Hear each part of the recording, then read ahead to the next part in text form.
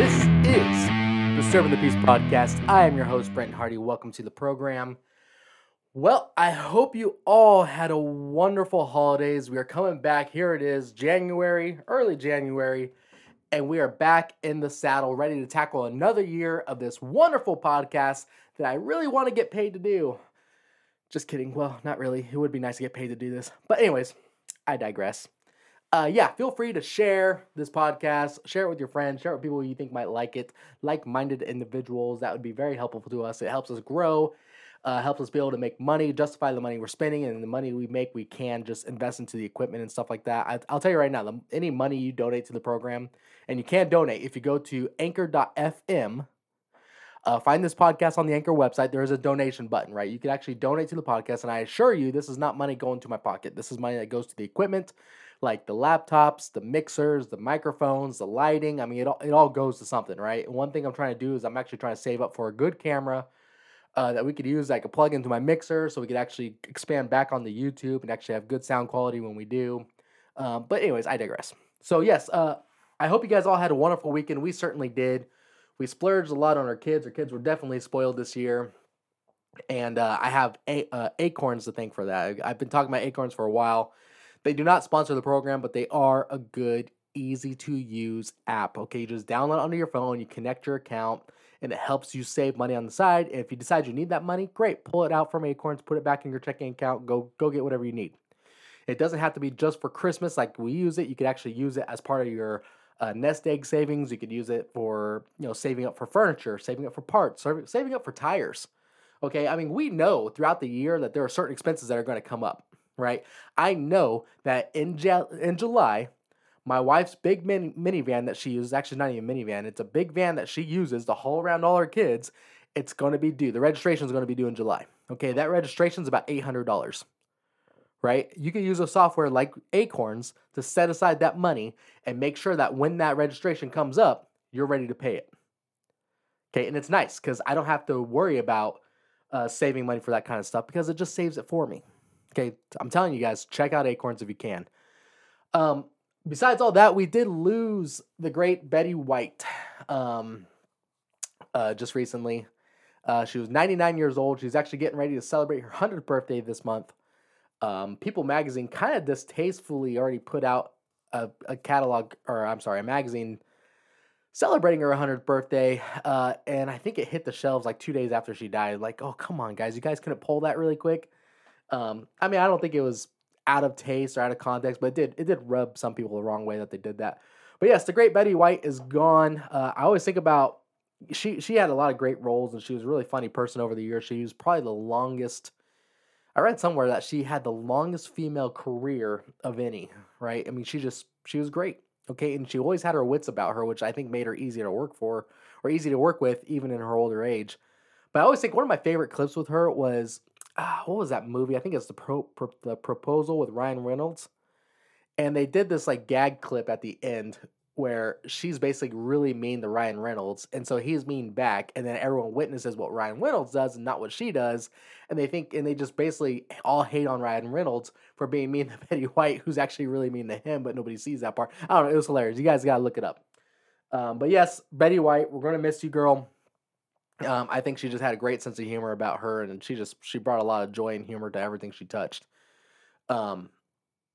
But yeah, we lost her on December 31st, I think, or on New Year's Eve. So that was very sad. I think one of the best memes I saw about it, though, was people were saying that Betty White didn't die before 2022. She took 2021 with her, that she grabbed 2021 by the throat and said, "You're coming with me," and just put a stop to all the nonsense right there and then.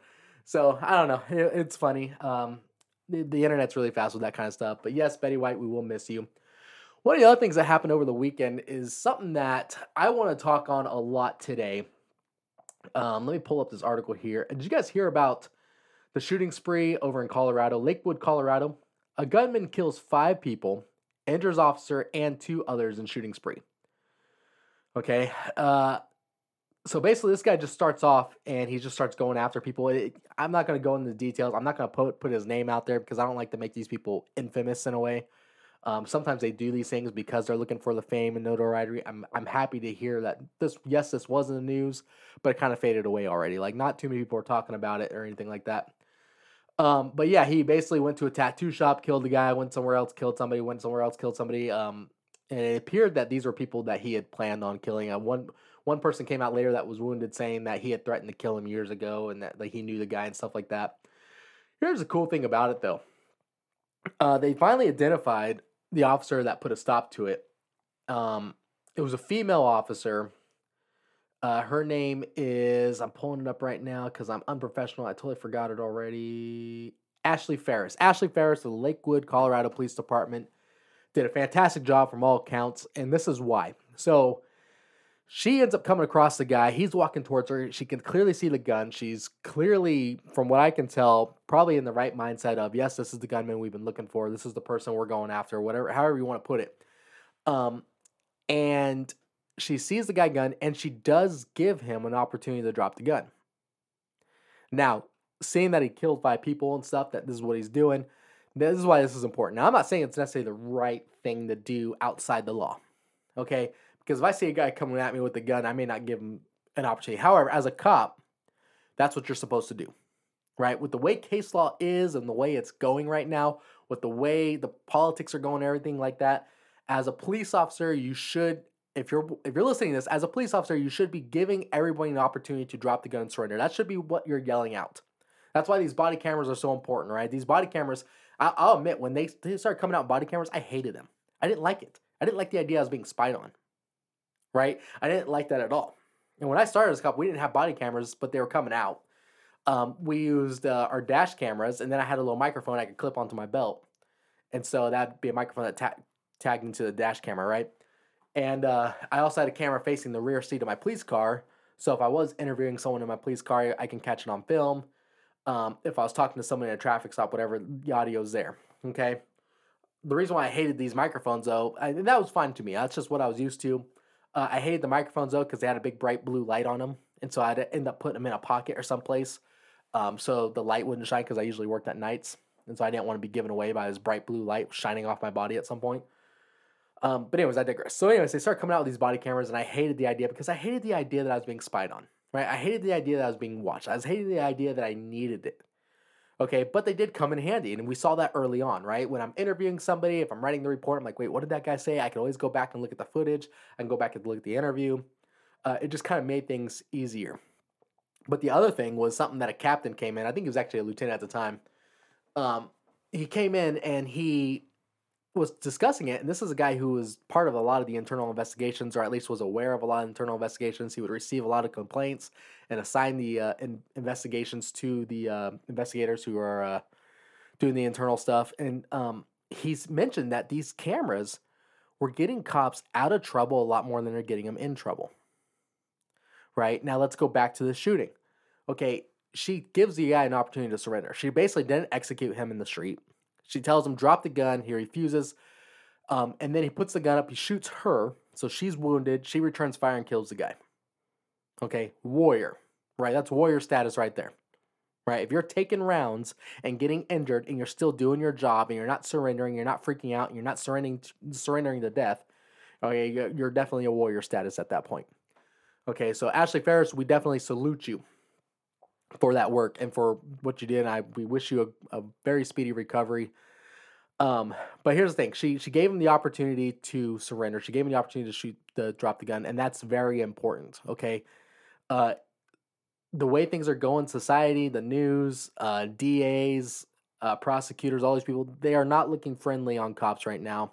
And in some cases, they're just looking for opportunities to, in some cases, in some precincts, and in some districts, they're looking for opportunities to nail somebody to the wall, to make somebody an example. Okay, DAs want to keep their job, and they like the opportunity to say, hey, look, I'm holding cops accountable too. See, look at this guy. So for the cops that listen to my program, watch your six. Okay, watch out. It's coming from both sides. Okay, they do not have your back the way they used to. Okay, so yeah, when you see that man walking at you with a gun, you should be yelling out with your body camera activated, if you got one, if your agency has them, drop the gun. Drop the gun right now. I will shoot you. Drop the gun. Bang. Right? You should be. Now, reasonably speaking, you may not get that opportunity, and that's fine. Uh, I would support you either way, right? You got somebody walking at you with a gun, on or off duty, cop or non-cop. You got somebody walking at you with a gun, and it's obvious that they're not going out bird hunting behind you or whatever it is.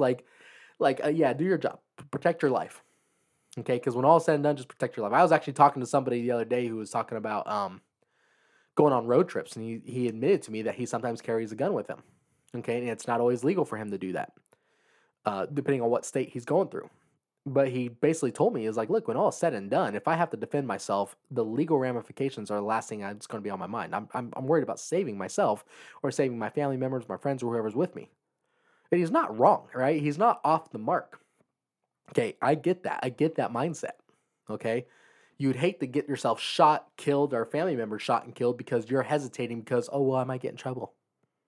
I might get in trouble for having this gun. I might get sued by this guy's family because I'm not supposed to have this gun. You know what? Sue me. I got nothing, right? Like, what's the worst case scenario? I have to sell my house, sell cars, sell my house, move in with my parents for a while I wait for things to work out. I mean, it's not the end of the world, okay? Like, we can make that work. Okay, does it suck? Yes, but at least I'm alive, at least my family alive. And I think for most people, especially in this audience, same thing. Right? I mean, if you have to defend yourself and you end up getting sued or whatever, and you're like, hey, I did the right thing. It just sucks because these are the consequences I have to deal with.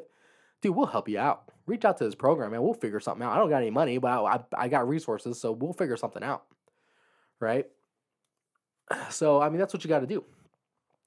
So, when it comes to carrying in general, and yes, this is all related. I'm going to tie all this in, guys. But when it comes to carrying a gun in general, I had a lieutenant years ago talk to me about it because I told him that one of my concealed carry weapons was a Ruger LCP. Now, if you know what the Ruger LCP is, it's essentially a tiny little pocket pistol, holds 6 rounds, and the rounds are a 380. Okay, a 380 is the diameter is not too different than a 9mm, but it's a much smaller round, right? So it has much less powder behind it, a lot less power behind it. Okay, the FBI actually rates this round as something that they would not recommend for use in their agency because of the power behind it. They don't feel like it has enough.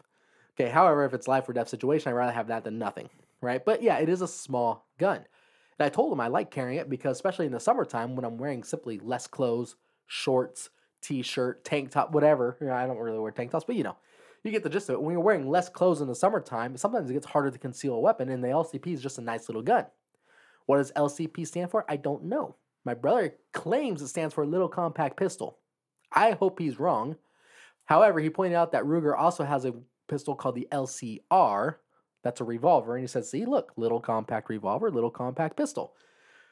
I really hope he's wrong, though, because I'd hate for my pistol to be called a Little Compact Pistol. Anyways, but yeah, it's a pocket pistol. And so I'm talking to him about it. And I was like, yeah, this is what I carry. The sights aren't great on it. I wouldn't necessarily recommend it, but it was cheap and it will keep me alive. He said, well, let me ask you something. I said, what? He's like, if you knew you were going to go get in a gunfight, what would you carry? Like, practically speaking. Because my first answer was like, I don't know, body armor, AR-15, a couple extra mags. He's like, no, practically speaking, you're going to Walmart, but you have some sort of premonition that you're going to get in trouble at Walmart, that you're going to get in some sort of gunfight or need a gun at Walmart. What are you going to take with you? And I was like, well, probably my duty pistol, right? My full-size Glock. My full-size Glock with 15-round mags, maybe an extra mag on me or something. You're right. I'll take what I can get. And if I had something else, if I had a Sig Sauer or something or some other better pistol, not that Glocks are bad, but, something that I feel is more accurate or fits better in my hand, sure, I'd carry that. He's like, okay, why don't you just carry that? His point is, if you know you're going to get in a gunfight, don't carry the little gun, right? Carry the gun you know you're going to want to use. Carry the gun you're going to wish you had when those bullets start flying. Sure, I didn't stop carrying my LCP, but the message was there. So in the wintertime, when I'm carrying off duty and stuff, when I am wearing a jacket, clothes, that kind of stuff, when I go to church and I'm wearing a suit coat and everything, I'll usually carry my full-size Glock and probably have an extra mag or two on me. Because I just think about what he said. If I know you're going to get in a gunfight, carry what you're going to wish you had. Okay, practically speaking, because again, I wish I had a AR-15 and a couple spare mags on me, but I digress. Okay, so that's what I want to talk about today, guys.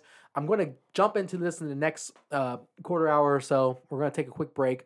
We're going to talk about active shooters and protecting yourself off duty. All right, and we're back. And we are back. So, man, we are getting hammered right now in California with rain, and I'm loving it. We've been going through this drought spell, and I'm out here in my studio, and I didn't run the heater or anything before I came out, and I can see my own breath as I'm sitting here talking. Man, it feels nice though. I'm happy to have it. Anyways, moving on. So yeah, I want to talk about keeping yourself safe off duty. And in the last segment, I started discussing what weapons do you carry. Okay, now I want to tell you guys a little story here about this. So I used to teach active shooter, right? Or as I like to call them active killers because they don't always use guns, right? Sometimes they use, as we saw on a college campus, I think in Ohio many years ago, the guy used a car and a butcher knife, right? Like they don't always use these things. Sometimes they use explosives, but active killers. And so if you guys remember, many years ago, there was a active shooter who walked into a mall in, I believe, Salt Lake City. And the first person to engage him and start shooting back was actually an off-duty cop. This was a guy who went to the mall, having a little date with his wife, running a couple errands. They're in the food court, grabbing some grub, and then the shooting starts. Okay. His wife, I think, was a dispatcher, if I remember the story correctly, and she gets on the horn and starts calling in the resources. This guy immediately starts engaging, and here's the beauty about it. He starts engaging him. Does he kill him right away? No. However, he gets the guy's attention. Okay, you start shooting. You got some good cover, some good concealment, right? In other words, something that bullets are not going to fly through. Now the guy has to defend himself, right? Put him on the defensive. He has to take cover. He has to shoot back. He's now pinned down. You're pinned down. Whatever it is, he can't move on without taking care of you. And you're basically stopping this guy. And at the opportunity, what you're doing is you're giving everyone an opportunity to escape. You're giving everyone an opportunity to get out of there. Okay? He starts shooting. Other cops show up. They start shooting. And the guys who come in were guys who are actually coming back from a SWAT training. They happen to have all their equipment on them. They were just killing the last few hours of their day so they could fill up the hours on their pay cards, on their timesheets. And they just happen to be equipped and ready to go. They were able to get there, go in, outflank the shooter, and put him down and put a stop to the threat. Okay, but it all started with one guy who just happened to be carrying his gun when he was off duty. Okay, now this is not directed just to cops. This is for you CCW carriers as well. Okay, this is for those guys out there who have a CCW, who truck drivers, whatever you are. You could be that guy that puts a stop to something. Okay, we saw this in Texas, right? At the church shooting, where the guy goes in and starts shooting at the church, shooting up, and the neighbor a couple houses down pulls out his AR-15 and returns fire. Okay, remember, these active shooter situations or active killer situations usually last as long as it takes until the next gun shows up on scene. And the next gun usually belongs to a good guy. Okay, so, and let me tell you something else. Okay, if you ever are in a situation in your life where you find yourself with an active shooter or active killer, whether you're at a school, a mall, a government building, whatever it is, if you ever find yourself in that situation and you do not have a gun and you are not able to stop that threat and people are getting killed or injured around you, including yourself or loved ones, you're never going to get redeemed. Okay? That is a once in a lifetime experience. That's a once in a lifetime incident.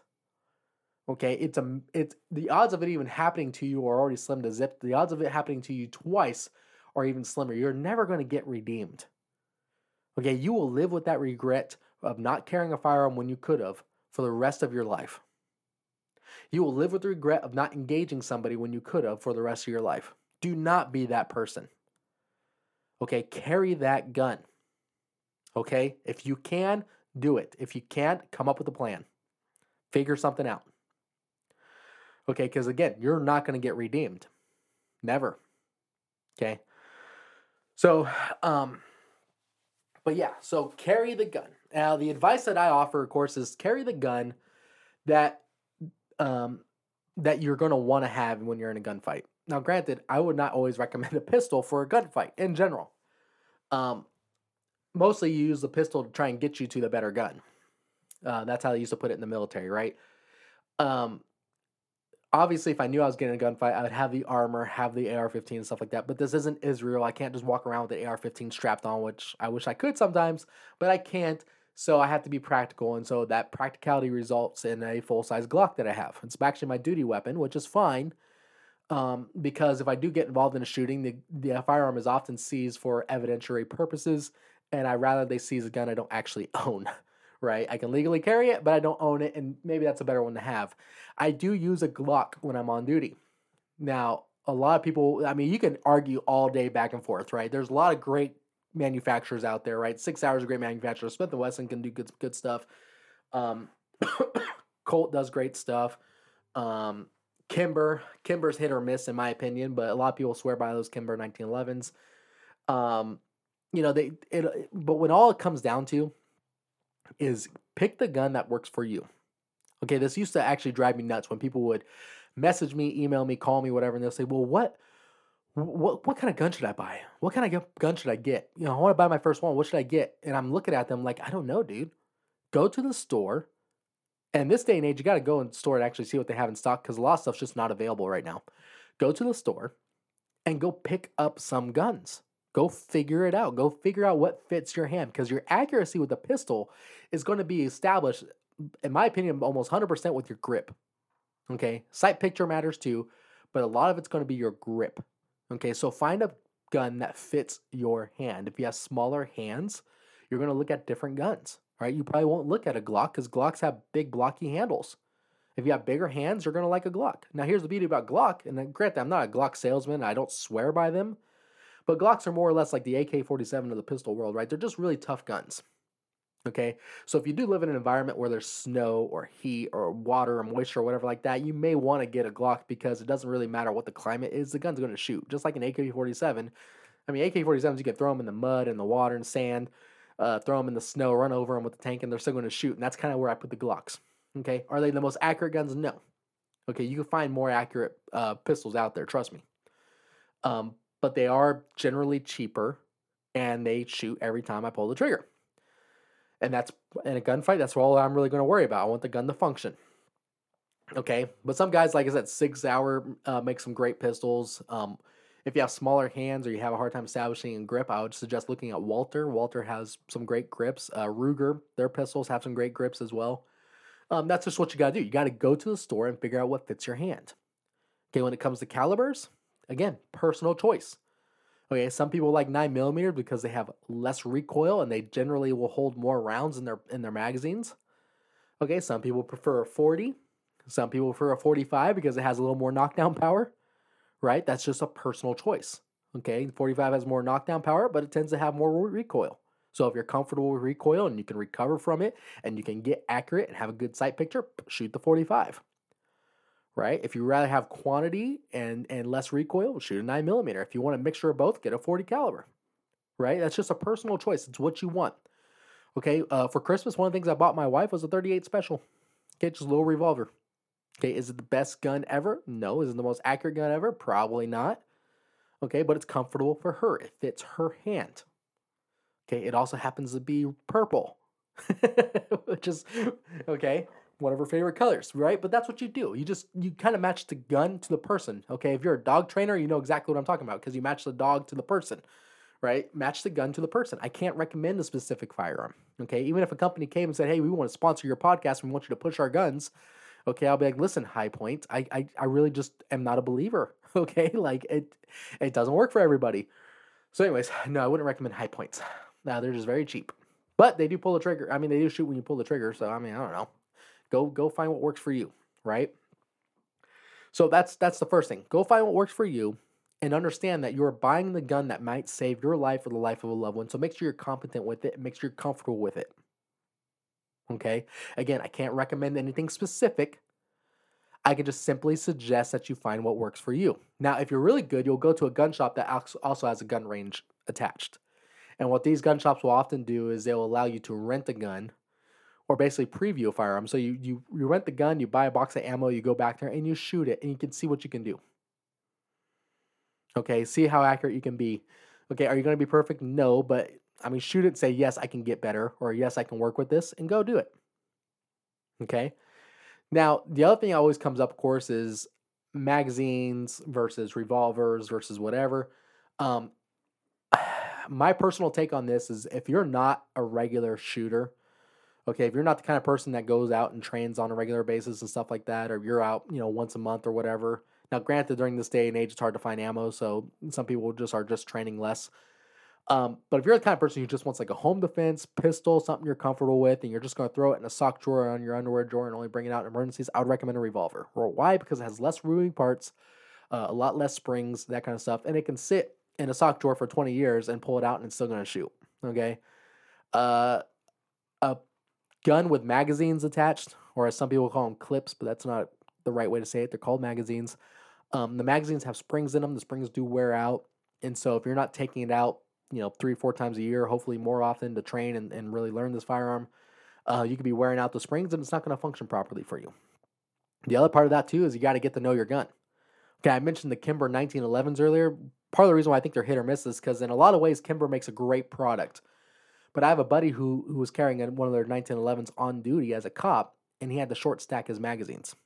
That means he had to keep one less bullet in all his magazines that he carried on him, because if he filled his magazines all the way to the top, his gun would jam. Right? And there's nothing you can do about that. But he got to know his gun. He got to know what the problem was. And so he ordered a couple extra magazines, and he just shorted one round in each magazine so his gun wouldn't jam. Right? I mean, that's what it is. You just adapt and overcome. And he says, my gun's a good, dependable firearm as long as I don't do that. As long as I don't overstack my magazines. Great. Whatever. He's got it figured out. Does he recommend them? No. They're cool to have. 1911 in general is a great design. I mean, it's been around for over 100 years. So, I mean, granted, it works. So, but yeah, it's all about personal preference. It's all about what you're comfortable with and what you're willing to take with you. And why is this all important? Like I said, active shooters or active killers will usually keep going until that second gun shows up. Okay, that's what they're waiting for.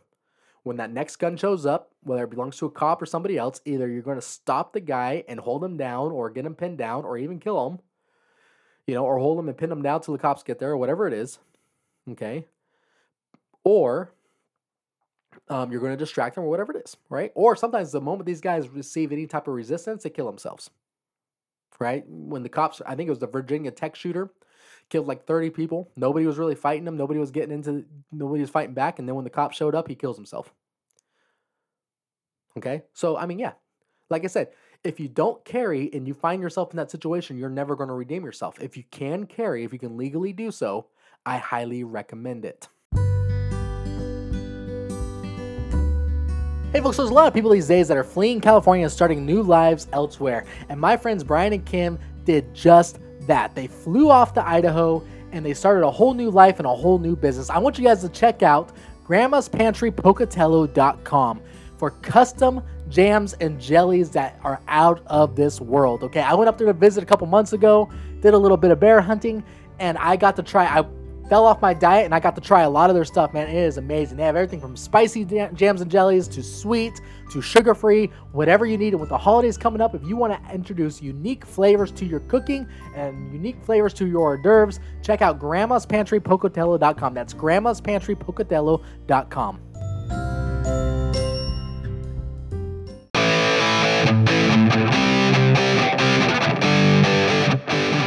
All right, and we're back. So I want to talk about active shooting incidents in general for a second here. So if you go out throughout the whole U.S. history, school shootings, active shootings, these things are not new, right? I mean, they've been happening essentially since, I don't know, before the birth of America in general, right? I mean, they've been happening a long time. I think the first technical school shooting, I want to say happened in the 1600s. And if I remember the story correctly, it was some Native Americans broke into a one-room schoolhouse, raped, molested, shot the teacher, and that's why it was considered an active shooting or school shooting, was because, well, they had one gun and they shot the teacher. So it's been happening a long time, but it wasn't until Columbine in the 90s that I remember that it really struck a national debate. Okay, before that, school shootings would happen and they were either considered gang-related, motives, whatever, active shooters, and those were just considered, well, just a psychopath, somebody who's just crazy, had a mental break. In the 80s, you guys remember that term going postal? Well, that's because a postal worker, basically showed up at work and started shooting people, right? It's going crazy, okay? That's what's going on. But it wasn't until Columbine where people started, especially the liberal left, started saying, it's the guns. It's the guns, everybody. The guns are the reason. Now, obviously, anyone with half a brain cell knows that's just stupid, okay? Because one, if you look at statistics, murder by firearms are actually very low. Okay, I want to say they run between 1,000 and 2,000 a year. Death by firearms, I think, are around 45,000 a year, but murder by firearms are less than 2,000 a year. Okay, out of that 45,000, that's usually just suicides, accidents, justifiable homicides, basically someone defended themselves or a cop had to shoot somebody. Okay, but actual murder, unjustifiable homicide is less than 2,000 a year. Okay, guns are not the problem. Okay, we have 330 million people in this country, and there's well more than that of firearms in this country. Okay, it can't possibly be the problem. Okay, and the other part of that too is if I want to kill you, I don't need a gun to do it. Okay, that's just a blunt reality of a situation, right? If someone wants you dead, okay, they can blow you up, right? You can go to a hardware store and buy the materials needed for a gun or for a bomb. Okay, they don't have to shoot you. They can cut your brake lines. Okay, they could smother you to death. They could poison you. They could just beat you to death with a baseball bat. Okay, there's a lot of ways to kill somebody if you really have that motive to do it. Okay, so you can't just blame guns because you're totally overlooking the whole problem, right? We do this with homelessness all the time, right? People look at homelessness and be like, oh, homeless, without home. So the problem is we just need to get these guys houses. No, there's a mental health debate. There is a drug addiction debate. There's all sorts of stuff that goes on with homelessness. And the same thing with guns, okay, and active shooters. Okay, you can't blame the gun when it's a mental health problem. Okay, if you want to look at all these cases, you know what a lot of them have in common? Was the suspects grew up in fatherless homes. In fact, last time I read the statistics on this, out of 30 of the worst school shootings in the United States history, 29 of them were suspects who didn't have a father growing up. Okay? Now, is that the only factor that dictates whether someone becomes an active shooter? Probably not, but it is a significant one. It's definitely something to look at, right? Good dads matter. Great dads are even better, right? But even a mediocre father can be just exactly what someone needs to keep them from plummeting off that mental health cliff that leads them to wanting to harm others, right? It's not that much to ask, okay? But fatherlessness is really the real epidemic we have in this country, okay? But again, I could do a whole nother podcast on that. I don't have to get into it right now. Okay, so anyways, we look at Columbine. Now, cops learned a lot from Columbine as well, okay? Because traditionally speaking, whenever we had these shootings, stuff like that, murders inside a home, traditionally what we would normally do is set up a perimeter, right? That means we just basically surround the area where the shooting took place, keep a suspect from escaping, and then we wait for the SWAT team negotiations, crisis negotiations, hostage negotiations to come and try to talk people out. SWAT team goes and they do it, right? That's what we used to do. And Columbine was no different, right? They surrounded the campus. Kids were trying to escape, but the problem is you had wounded and injured people inside. And by the time the many hours went by after the incident was more or less resolved, by the time the cops entered the school and all this other stuff, I mean, there's people who probably could have survived that didn't because they just couldn't get help to them fast enough. Okay, so that's a problem. So now I don't blame those officers that responded at all that day. Okay, I don't. That's just what they were trained. That's what they were discussed. That's what they thought they were supposed to do the right thing. Okay, now they didn't do anything wrong, but we can learn from their experiences. Okay, so now we don't wait anymore. We don't surround and call out. Okay, Virginia Tech was a great example of this, right? You had a person who committed a murder in his dorm, okay, that directed all police resources on that campus to that dorm to interview suspects, process the scene, interview witnesses, interview everybody. I mean, everyone's distracted. He goes across campus 45 minutes later and opens fire. Okay? Cops, by the time they get over the whole incident, I think only lasted like 7 or 9 minutes or something like that. By the time the cops get there, they see, as soon as he realizes he's about to be engaged by cops, he kills himself. Okay? Now, there's something we can learn from Virginia Tech as well. Okay? So in Columbine, we learned that we can't wait. We have to get in there. We have to engage the suspect. Virginia Tech, we learned another important thing. Okay? One, be prepared for anything. Because the Virginia Tech shooter actually chained the door shut. Right? So if you're responding to this, keep in mind that you might have to cut a chain or blast one off with a shotgun. Okay? That's just something to do. They might put up barriers and might prevent you from getting to them quickly. 2, fight back. Okay? What we are teaching now is run, hide, fight. Okay? If you're caught without a gun, if you're on campus or in a mall or whatever it is, Okay, the first thing you should be doing is running. Get out of there. Okay, when I was a school resource officer, okay, when I would teach this to the teachers, all right, about active shooters. I, in some cases, had conversations with kids or whole classrooms about it, but there's only so much you can do, right? Especially with little kids. But mostly it was just teachers, right? This is what I need you to do. And then I would go talk to the neighbors of that school, okay? Because I'd tell them, hey, we're teaching kids that they need to run away, which means that you might suddenly have kids showing up in your backyard as they're hopping fences. Are you okay taking them in and keeping them safe? Yes, I am. Okay, what are you going to do now? Right? If you're a neighbor of a school and they have an active shooter and kids start popping up in your backyard or running into your house or whatever it is, not only should you keep them safe, but keep in mind that at some point you're going to have to contact somebody, get a list of everyone that's you're taking shelter in your house, right? And contact the authorities and let them know I have these children. I have these 18 kids in my house right now. This is their names. Okay, these kids are okay and they're accounted for. This is the address where we're at. Okay, when this incident's resolved, you can send somebody here to get them. Okay, but in the meantime, they are safe and in my care. Right? I mean, who wouldn't want to do that? Again, another reason to be a gun owner, right? Right? I mean, who wouldn't? If I had kids suddenly show up at my house trying to take shelter from an active shooter, you bet your britches I'll be sitting by my front door with a shotgun. Actually, I'm a cop. I'll probably actually go engage an active shooter, but you bet your britches my wife would be sitting by that front door with a shotgun. Right? I mean, that's what you do.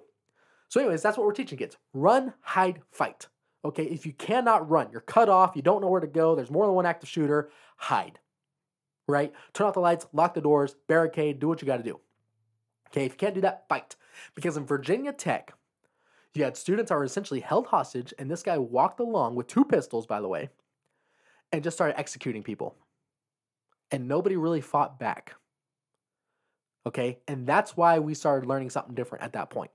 Because his body count was pretty high. I think he killed like 32 people. But essentially, he walked along. If you talk to the people that helped process that scene, he essentially just walked down the row of students who were just sitting in the front row and bang, bang, bang, bang. The ones who were wounded were the ones who got up and ran away. Right? But what we need to be doing at that situation is fighting back. Throw a chair, throw a desk, tackle them. Right? We've seen this in recent school shootings where the school students are actually just tackling the guy. Okay, and what could be a large body count is resulting in an injury, a wound, or maybe just one death. Okay, so we find that this is actually helping. Okay, run away, hide if you have to. If you can't, fight. Stab the guy in the eyeball with a pair of scissors. Do whatever you got to do. Okay, throw a book at him. Do something.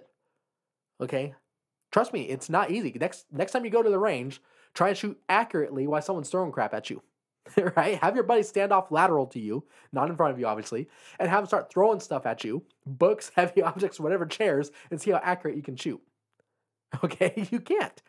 Okay? It's going to hurt, and you can't shoot accurately. Okay? If someone throws a chair across the room while I'm rushing in trying to tackle somebody, guess what? He's going to get hit by the chair. He's going to get distracted. He's going to give me an opportunity to tackle him down. Okay? I mean, that's what you do. You fight. And that's what we're teaching people to do. Fight. Okay? Now, it's really easy to say, but obviously if you're in that situation, you might be very scared and stuff. So train, think about it, mentally go over it in your head so you're mentally prepared for that situation. Okay? But run, hide, fight. That's what we're teaching people. And the ones that apply that, we're seeing very different situations. Okay? Actually, we just saw this, I think it was like 2-3 years ago. 2 different high schools, and both of them were people who showed up intending to shoot a lot of people, and they were tackled down and stuff, and both high schools only lost 1 person. Okay, and usually the people that died was the one person who was part of that group that tackled them down.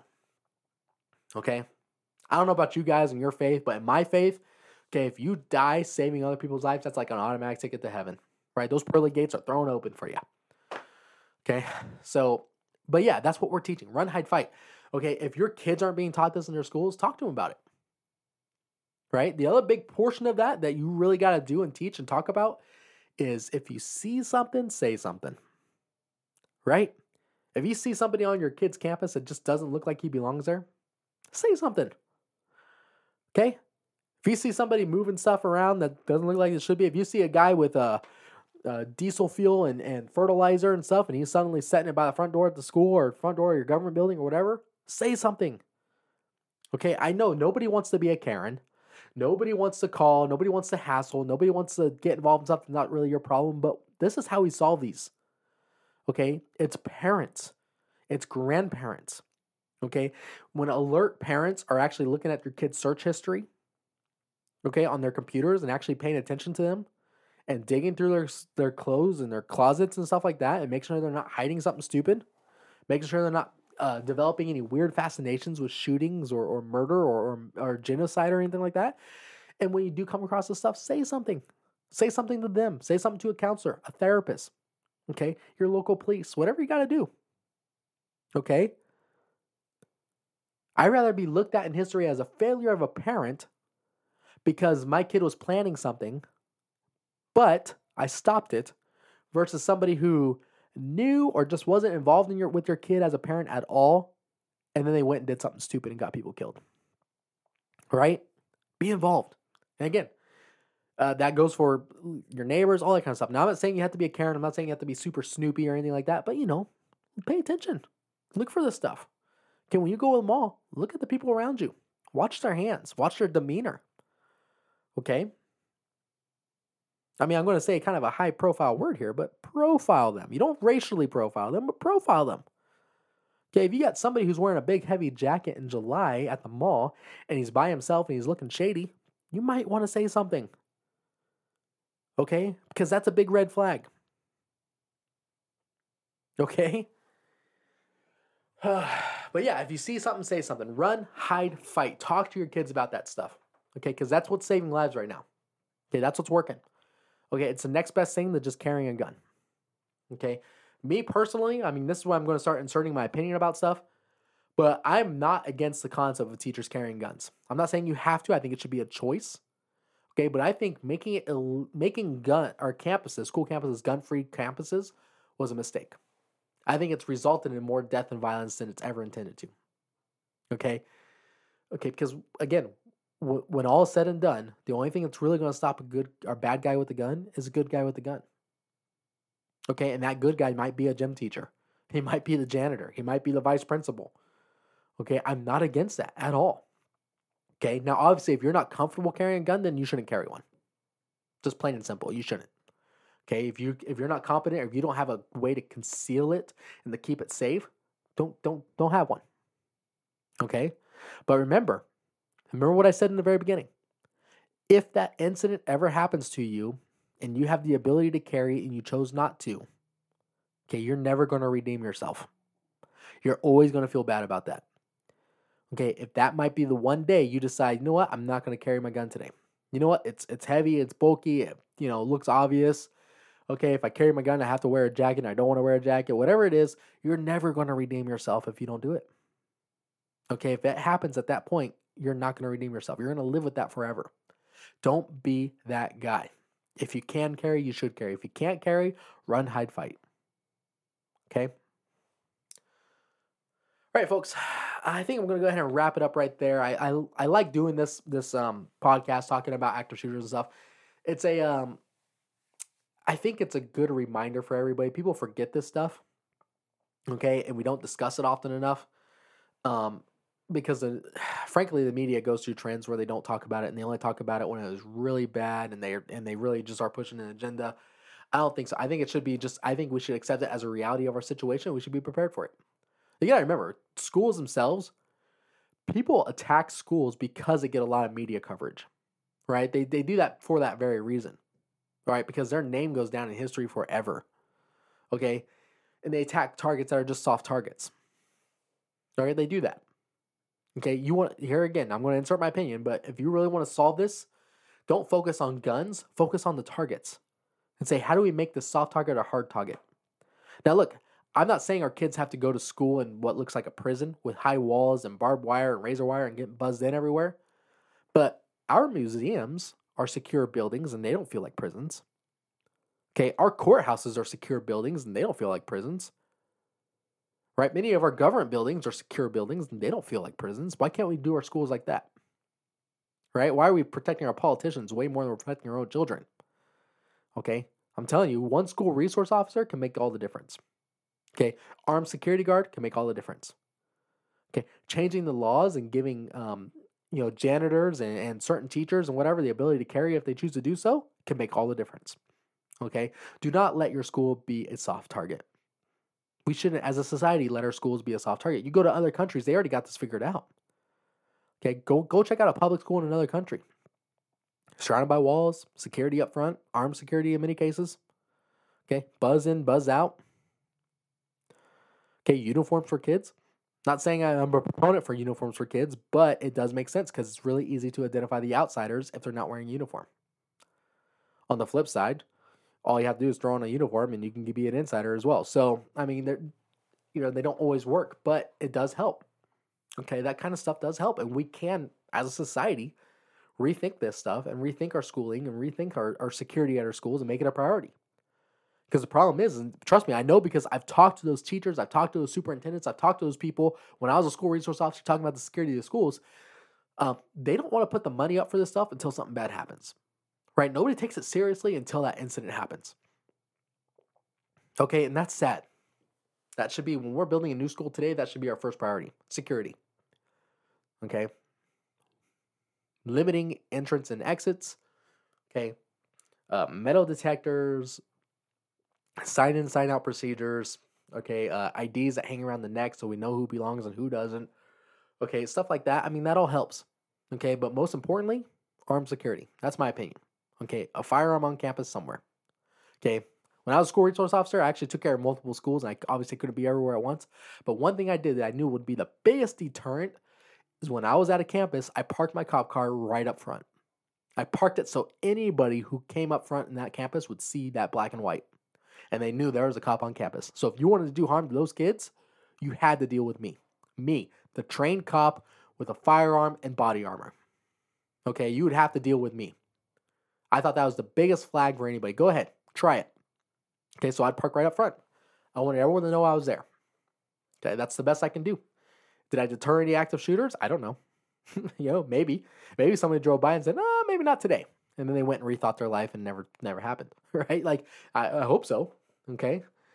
But yeah, I mean, that's what you do, right? There's ways to think about these things, right? So yeah, if you see something, say something, run, hide, fight, have these discussions with your kids, okay? Have these discussions with your loved ones, okay? I've had discussions with my wife about this stuff, if we're at the mall and stuff like that, and suddenly my tone changes, don't question it, just obey it, right? If I say get out of here, if I say run, if I say don't ask why, just do it, okay? Have those conversations with your loved ones. Right? That could be the difference between saving someone's life. Because like I said, and again, I'll keep reemphasizing this, if you are ever in that situation and you are not carrying that gun or you're not doing the right thing or you're not following your training and stuff like that and something bad happens, you are never going to get the opportunity to redeem yourself throughout your life. You're not. I hope you learn to forgive yourself, but you're never going to get the opportunity to redeem yourself. All right, folks, I'm going to wrap it up right there. This is the Serving the Peace podcast. Please like and share this podcast, review it. When you review it and like it and share it, it actually goes to people who are like-minded who may also like this podcast. Okay, this helps us. It helps us with our revenue, helps us gain money so we can have better quality, better equipment and stuff like that. And so it helps basically support our podcast. Even if you're only a mediocre listener at times, share it. Put it on your Facebook. Okay, put it on your Instagram. Say, hey guys, check out this podcast. It's really cool. Okay, go into iTunes or wherever you listen to podcasts and rate the podcast. Give it 4 stars if you can. It's all right, folks. Be safe and good night.